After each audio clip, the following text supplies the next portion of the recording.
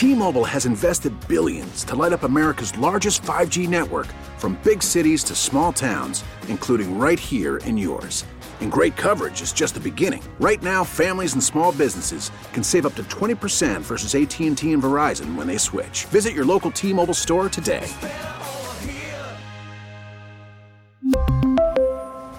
Plan savings with 3 lines of T-Mobile Essentials versus comparable available plans. Plan features and taxes and fees may vary. We get it. Attention spans just aren't what they used to be. Heads in social media and eyes on Netflix. But what do people do with their ears? Well, for one, they're listening to audio. Americans spend 4.4 hours with audio every day. Oh, and you want the proof? Well, you just sat through this ad that's now approaching 30 seconds. What could you say to a potential customer in 30 seconds? Let Odyssey put together a media plan tailor-made for your unique marketing needs. Advertise with Odyssey. Visit ads.odyssey.com. Let's go to Dave Schrader, our buddy sports reporter, anchor, WBAY-TV in Green Bay. Dave, how you doing?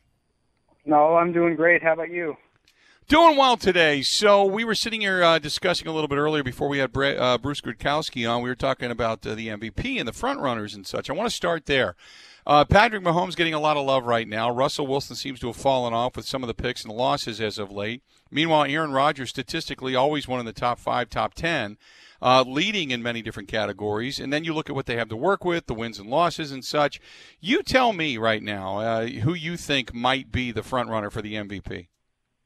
I think Pat Mahomes is currently the front runner, but I think it's a what have you done for me lately league. Remember the last time Aaron won an MVP, 2014, down the stretch, he was amazing. Week 17 had that calf injury and had heroics to win the division. So I really think stats between Pat Mahomes and Aaron Rodgers are going to be similar. It's going to be who does what the last 2 weeks of the season and who gets their team into a better playoff positioning. I think the game to watch where Aaron could pass Patrick would be 3 weeks from now. The Chiefs have to play the Saints. If the Saints get the better of Patrick Mahomes and Aaron has a strong final month against really subpar competition except for the Titans, I think Rodgers could get that third award. Then I want to go and talk a little bit about Aaron Rodgers' comments yesterday on the Pat McAfee show, and I'm sure you've heard him by now, but basically saying that, yeah, some people doubted me in the offseason or thought maybe I was done. He said, I'm far from done. And then he said, but what the people thought about me in the offseason. He never says anything where he doesn't have some kind of a meaning to it. Give me your thoughts when you heard that. I think when they drafted Jordan Love, it may be the best thing that ever happened to Aaron Rodgers. Yeah, you don't need a backup quarterback with a first-round pick in terms of roster building right now, but maybe that gave him the kick in the pants that he needed. And people have postulated that earlier this year, that maybe having a motivated Aaron Rodgers is better than having an Aaron Rodgers with one more weapon. And I tend to agree. I would agree. I don't know how to quantify it. We're all about statistics. I don't know how to make that into something. Maybe it makes him a little more focused or a little more determined. He wakes up 10 minutes earlier. I don't know. I don't know what it does for him, but I know that this is the best that I've seen him play in a while and most consistent I've seen him play. Now, the one thing, like you had mentioned, he has to do it against a pretty good defense against Tennessee. But, you can't stumble. If they go 13-3 and they end up with the top seed in the NFC, you can't help but think it's an MVP season, and this is a season like he hasn't had maybe since 2011. I mean, with the weaponry that he has, you know what I mean? Right. He's on pace for 48 touchdowns now. 45 is what he threw in 2011. Aaron's either on pace to exceed or nearly meet every stat he had from 2011.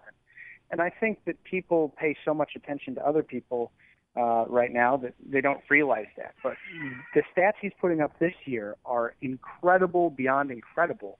And I think they deserve perhaps even more recognition than they're getting. If they finish the game and beat the Vikings, I think they would be getting that recognition.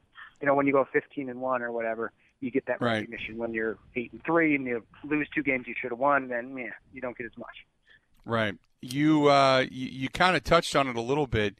If you win those games, now, depending on how you look at it, I mean, the offense turned the ball over. They had special teams turning the ball over. Those weren't good. Defensively, they've done enough at times, but not – the defense doesn't go out and win you games consistently. And I'd asked the question yesterday, is this offense enough in a wide-open NFC to get you to a Super Bowl? Give me what your thoughts are on that. Well, I think people look at the Packers defense, and there's a lot of wrinkles that they have in warts, and you say, hey, they're not that good. But this is still, I believe, as of last week, I haven't checked the stats again, but I think there's still a top 10 defense, which the Packers have not had in total yardage since they last won a Super Bowl. I think the defense is good enough, especially now that they're turning a corner with turnovers. Now they've taken it away 5 times in the last 2 weeks alone. That's pretty good for a team that went into these last 2 games with just 7 on the season. So they're up to 12 now, and they're facing a Philly team this weekend that is going to give them opportunities. Say what you will about Carson Wentz, but the man only has 16 touchdowns and he has 15 interceptions.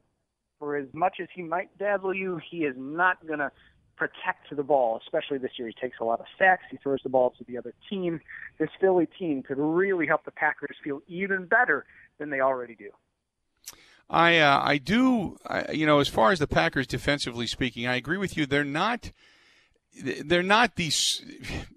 glaring Achilles heel that we've had in the past, but they're still not. They're not complimentary. You know what I mean? I mean, they're just there. Is that the best way to put it? Yeah, I mean, they've not done anything to wow me. I look at the stats for them, and it wows me that I go, hey, they're better than I thought. So what are my eyes telling me that the stats aren't picking up on, or vice versa? And I think what you're seeing is just the inability to play the complementary part. In the fourth quarter the other day, you have a 41-10 lead. You finish the game like that, you feel great. What do? You give up a couple scores. And well, those scores didn't really matter. Great defenses don't do that. So this Packers team does not have a great defense. No, I'm not saying that. But do they have a good enough defense? We'll see. There have been so many playoffs that you and I have both covered where you get to the game that you need to win because Aaron isn't playing his best on offense because the other defense is a great defense. And what happens? The Packers defense has folded. You see what happened in the 2015 playoffs against Arizona, that overtime there. The defense played well enough, but then when it really mattered in overtime, like a hot knife through butter, Larry Fitzgerald touchdown, season over. 2016, They play well enough to get to Atlanta, and they get boat raced. This defense has let the team down a few times in big moments, and in the playoffs, you're not going to see Aaron Rodgers average the 31 points per game they're averaging in the regular season. You're going to have games where you're going to have to win with 18, 19, 20 points. You're going to have to be able to win a game like that, I think. I mean, look at the last time they won, that Chicago NFC title game. For as good as Aaron was in the Super Bowl in the divisional round, they also had to win a low-scoring game as well. Yeah, and I agree. At some point, you're going to run across a team that has a very good defense and is going to stymie your offense, and you're going to have to support them. And you're going to have to either that or you're going to have to go out and win a game. And I just don't know if this defense has the capability to do so. Now, when you talk about the defense, and before I let you go, Mike Pettine, a lot of criticism. We've heard Matt LaFleur say they have got to get this right. They've got to correct that. We've got to do this. We've got to do that. I mean, there's some pointed comments when it comes to tackling, fundamentals, certain things, playing your gap, being in the right place at the right time. Is this, do you feel it's more coaching and that Mike Pettine is squarely on the hot seat, or do you think that this is all shots even higher that basically say we just need more talent? I think it's a combination of coaching and fundamentals. One thing about Mike Pettine's scheme that he said from day one, his goal is to stop the deep ball. Make a team work its way down the field to beat you. Don't give up the big play and let them have an 80-yard touchdown drive on one play. He's done a decent job at eliminating almost completely explosive plays against his team. And he's also talked ad nauseum from day one that he doesn't care as much about gap integrity as getting push at the point of attack and causing chaos. And that's all good and well, but they face some teams that are able to drive the ball on them and make them pay 5 yards at a time, 6 yards at a time, 7 yards at a time.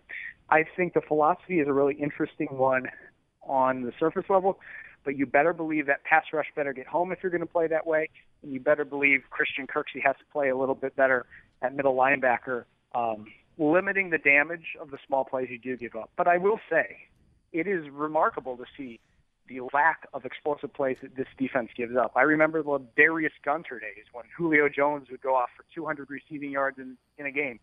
Demarius Randall, for as many takeaways as he had, he gave away just as many plays that were a head-scratcher. I think it's interesting on the surface level, and how's it going to fare in January?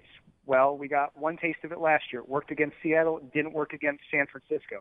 I think the playoffs are how Mike Pettine will be judged this year, and I think a decision will come one way or another. Either they'll be going to February in Tampa, or Mike Pettine will perhaps have to find a new job. Dave, always a pleasure, my friend. Take care. Have a great holiday season. We'll talk to you soon, okay? All right, thanks. Merry Christmas. Appreciate it, pal. There you go. That's our buddy Dave Schrader. He is up there at WBAY-TV and in Green Bay. He's a sports reporter there. He joins us on the Schneider Orange Hotline. Schneider hiring drivers right now. Call him 844-PRIDE or go to schneiderjobs.com. T-Mobile has invested billions to light up America's largest 5G network, from big cities to small towns, including right here in yours. And great coverage is just the beginning. Right now, families and small businesses can save up to 20% versus AT&T and Verizon when they switch. Visit your local T-Mobile store today.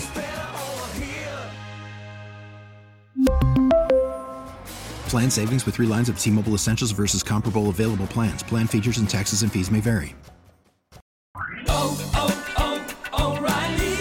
Protect your vehicle's engine with a full synthetic oil change and save with Mobil 1 at O'Reilly Auto Parts. Purchase 5 quarts of Mobil 1 full synthetic motor oil and receive a $10 O'Reilly gift card after rebate. See store for details. With your Mobil 1 purchase, you'll also receive 2 times points during O Rewards Bonus Points Month at O'Reilly Auto Parts.